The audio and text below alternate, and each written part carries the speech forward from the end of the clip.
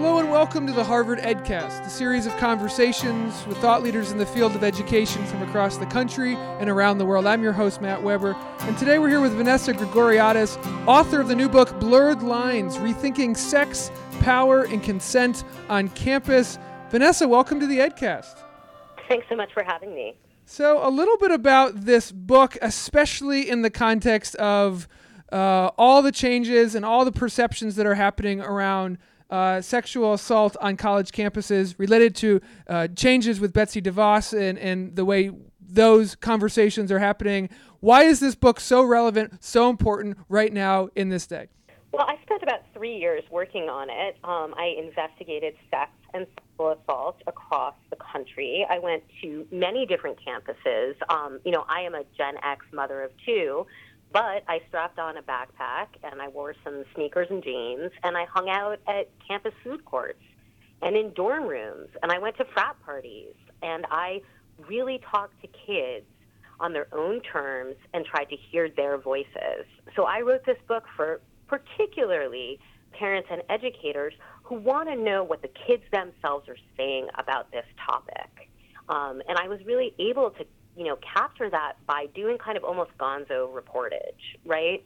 Not saying let's set this up, through the communications department and sit down at a conference table and get some prepackaged quotes from the activists on the campus about how the university doesn't take sexual assault seriously, right? Like, let's really try to understand where the kids are coming from, because kids themselves are the drivers of change here. They're taking this issue incredibly seriously. It's a real generational shift in the way that they think about sexual consent. And let's look at some of these numbers, Vanessa. The United Educators, America's largest collegiate insurance company, estimates that 73% of college sexual assault victims are freshmen or sophomores, and 88% of gang rape victims are freshmen. You bring up something called the red zone. What is that for our listeners? Mm-hmm. So the red zone is the first 6 weeks of school. Most sexual assault happens during that period. It happens mostly with, freshmen and sophomores. It's a lot of kids who are drinking a lot, and they really haven't before. And it's kids who don't know each other well who end up in these assault scenarios. They may have liked each other's pictures on Facebook.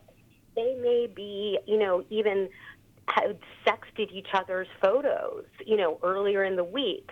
But they really have no, in real life relationship with each other. And that is where a lot of the assault happens. That's what we need to focus on. We need to figure out how to teach kids to have sex in a responsible way that isn't violating to their other partner if they're going to participate in the drunken hookup culture on campus, which we know they are. We know that many kids are picking the party pathway, right, through college. They may be doing well in their classes. They may not be doing well in their classes, but they are all partying much more than they used to 20-odd years ago. I mean, the binge drinking numbers for women in particular are, just stunning, really, in college. I think a lot of people amongst the Harvard Graduate School of Education community and listeners of this podcast would think that, well, a lot of higher education institutions address this during orientation with anti-assault orientation programming, and you have something to say about the effectiveness of that intervention. Mm-hmm. Yeah, I think just having a webinar where kids click through and say, I understand what consent is, that's useless. I don't know what consent is exactly. Philosophers, law professors, everybody has, is arguing over what that definition is. The idea that a kid who's 18 years old, orientation is just clicking through and has settled it now in his mind and knows how to act responsibly, that is just preposterous.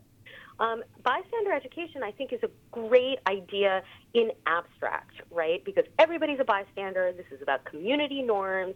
This is about protecting your fellow classmate and all of us together making a new ethical standard for sex on campus.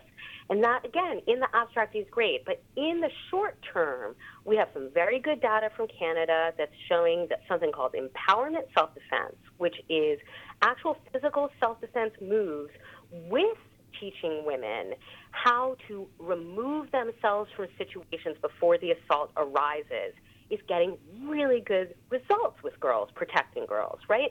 So the idea is, who do you need to worry about, girls? You need to worry about the guy who is somewhat misogynist, because actually, if he makes sexualized jokes in situations that aren't sexual, if he insists always on driving for a date, or he insists always on paying, or he always interrupts you, when he doesn't listen to your concerns in one context, he probably won't listen in a sexual context either. Those are some of the guys to stay away from. And stay away from the dangerous situations. The most dangerous situation, of course, is it's 2 a.m. at the frat party, the beer runs out, somebody's friend of a friend says, hey, come back to my house, because I've got some beer there at my off-campus apartment. It's just a few blocks away. We need to tell our students, male or female, don't follow that guy. That is a dangerous situation you're about to walk into. That is not the same as blaming a victim. That is very different than saying the woman is asking for it. I'm just saying, let's be realistic. Let's be pragmatic. Let's teach girls what they need to know.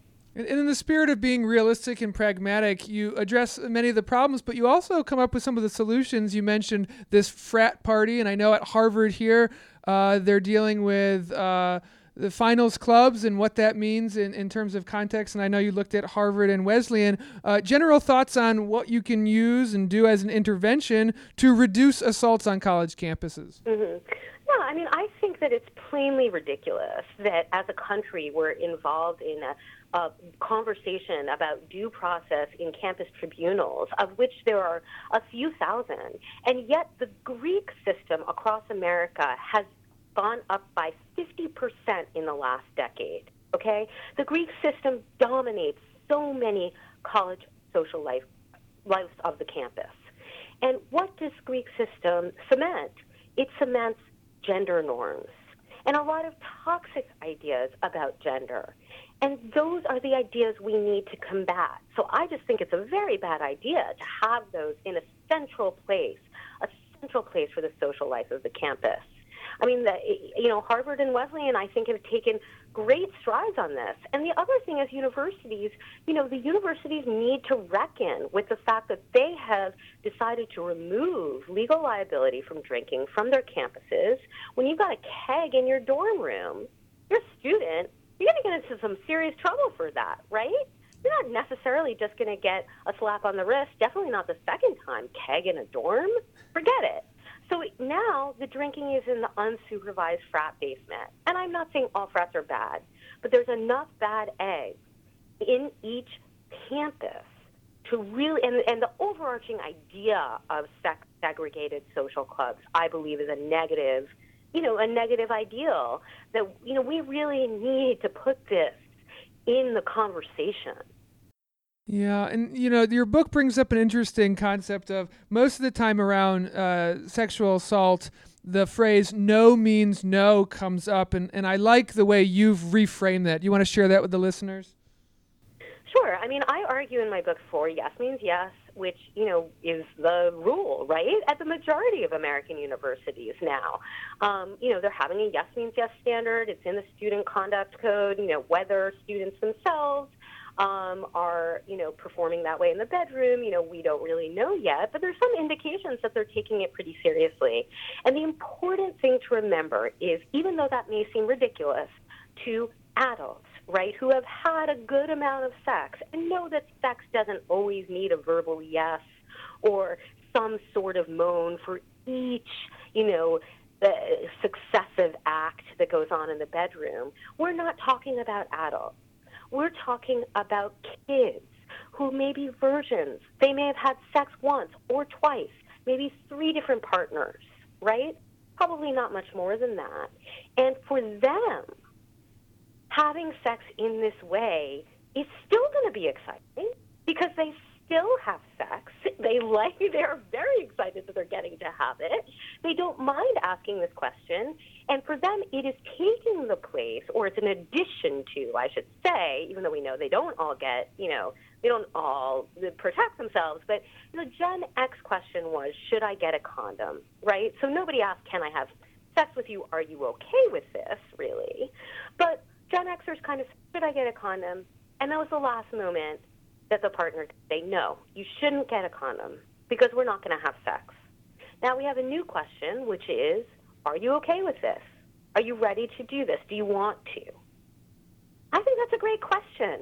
I think we can teach young kids to ask that question, and I think that's going to really clear up a lot of the confusion about consent that particularly a lot of boys have, because now they've asked and they have the answer, and they'll feel confident too. I think it's good for everybody. And to that point, looking at the sort of federal level right now with the Secretary of Education and looking at ways in which sexual assault's dealt with on campus, how does much of what you're writing in the book affect what's the conversation that's happening at the federal mainstream level around sexual assault on campus coming from the Department of Education? Mm-hmm. Well, the important thing to remember is that, the prevention education is legislated. DeVos can't do anything to roll back that. We can still teach our kids with the best classes we have available, the best data. Maybe it's the empowerment self-defense I just talked about. Maybe it's the bystander education seminars that have good data behind them.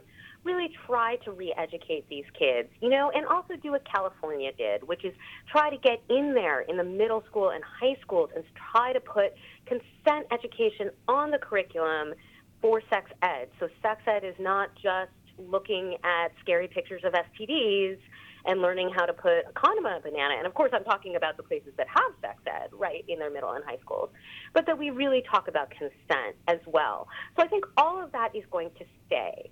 Where she really is going to make some changes, and, it's going to start rolling out are the campus courts, which, again, very, very few students actually interact with campus courts. The reality is most victims just don't do anything, right?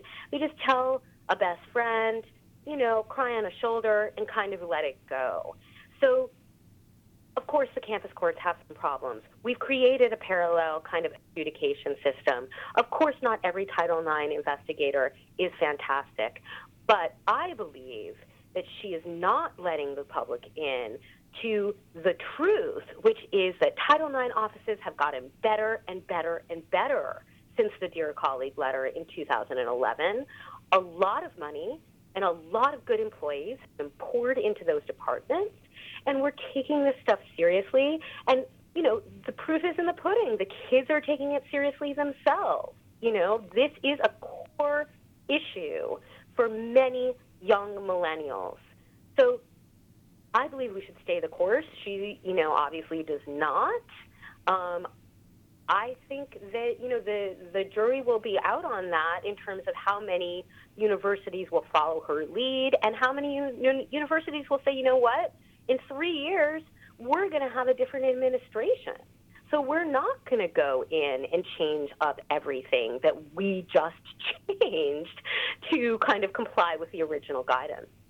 Vanessa, last question, and this is allowing you a chance to speak directly to people on college campuses, whether that's senior administrators, staff, members of Title IX offices, or even most importantly, students, freshmen, sophomore, juniors, and seniors listening to this. What is it that you want most to be taken away from your messaging, your research, your book?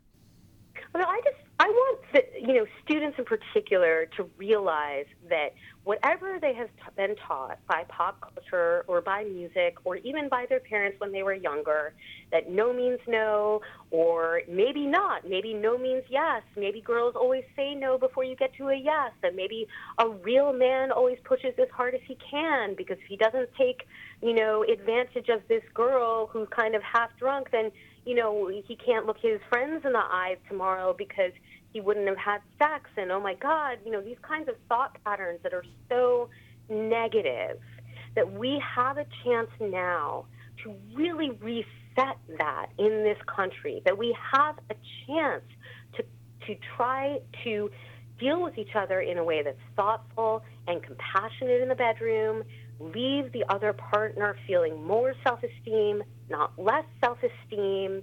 We all know that the influence of social media has made a lot of wonkiness go on in the bedroom, right? Like, a lot of people are kind of thinking of each other more and more as objects, and they're more and more sexualizing themselves to get those likes online. That all may be the case, but we can make some rules in real life, in the bedroom, off of social media, where everybody comes away from sex feeling good about themselves. I'm not saying that to shout to the rooftops saying that was the best experience of my life. And I'm not saying that they won't sometimes feel ambivalent. But the number of students who are feeling violated is not okay. And those new rules, we just need to focus on that. It's about ethics. It's about following these new rules and treating each other compassionately. Words as timely as they are supremely relevant. The name of the book is Blurred Lines, Rethinking Sex, Power, and Consent on Campus, available wherever fine books are sold. Vanessa, thanks for bringing all of these ideas to the front and for writing this book. Thank you so much. This has been the Harvard EdCast, a production of the Harvard Graduate School of Education. I'm your host, Matt Weber. Thank you kindly for listening.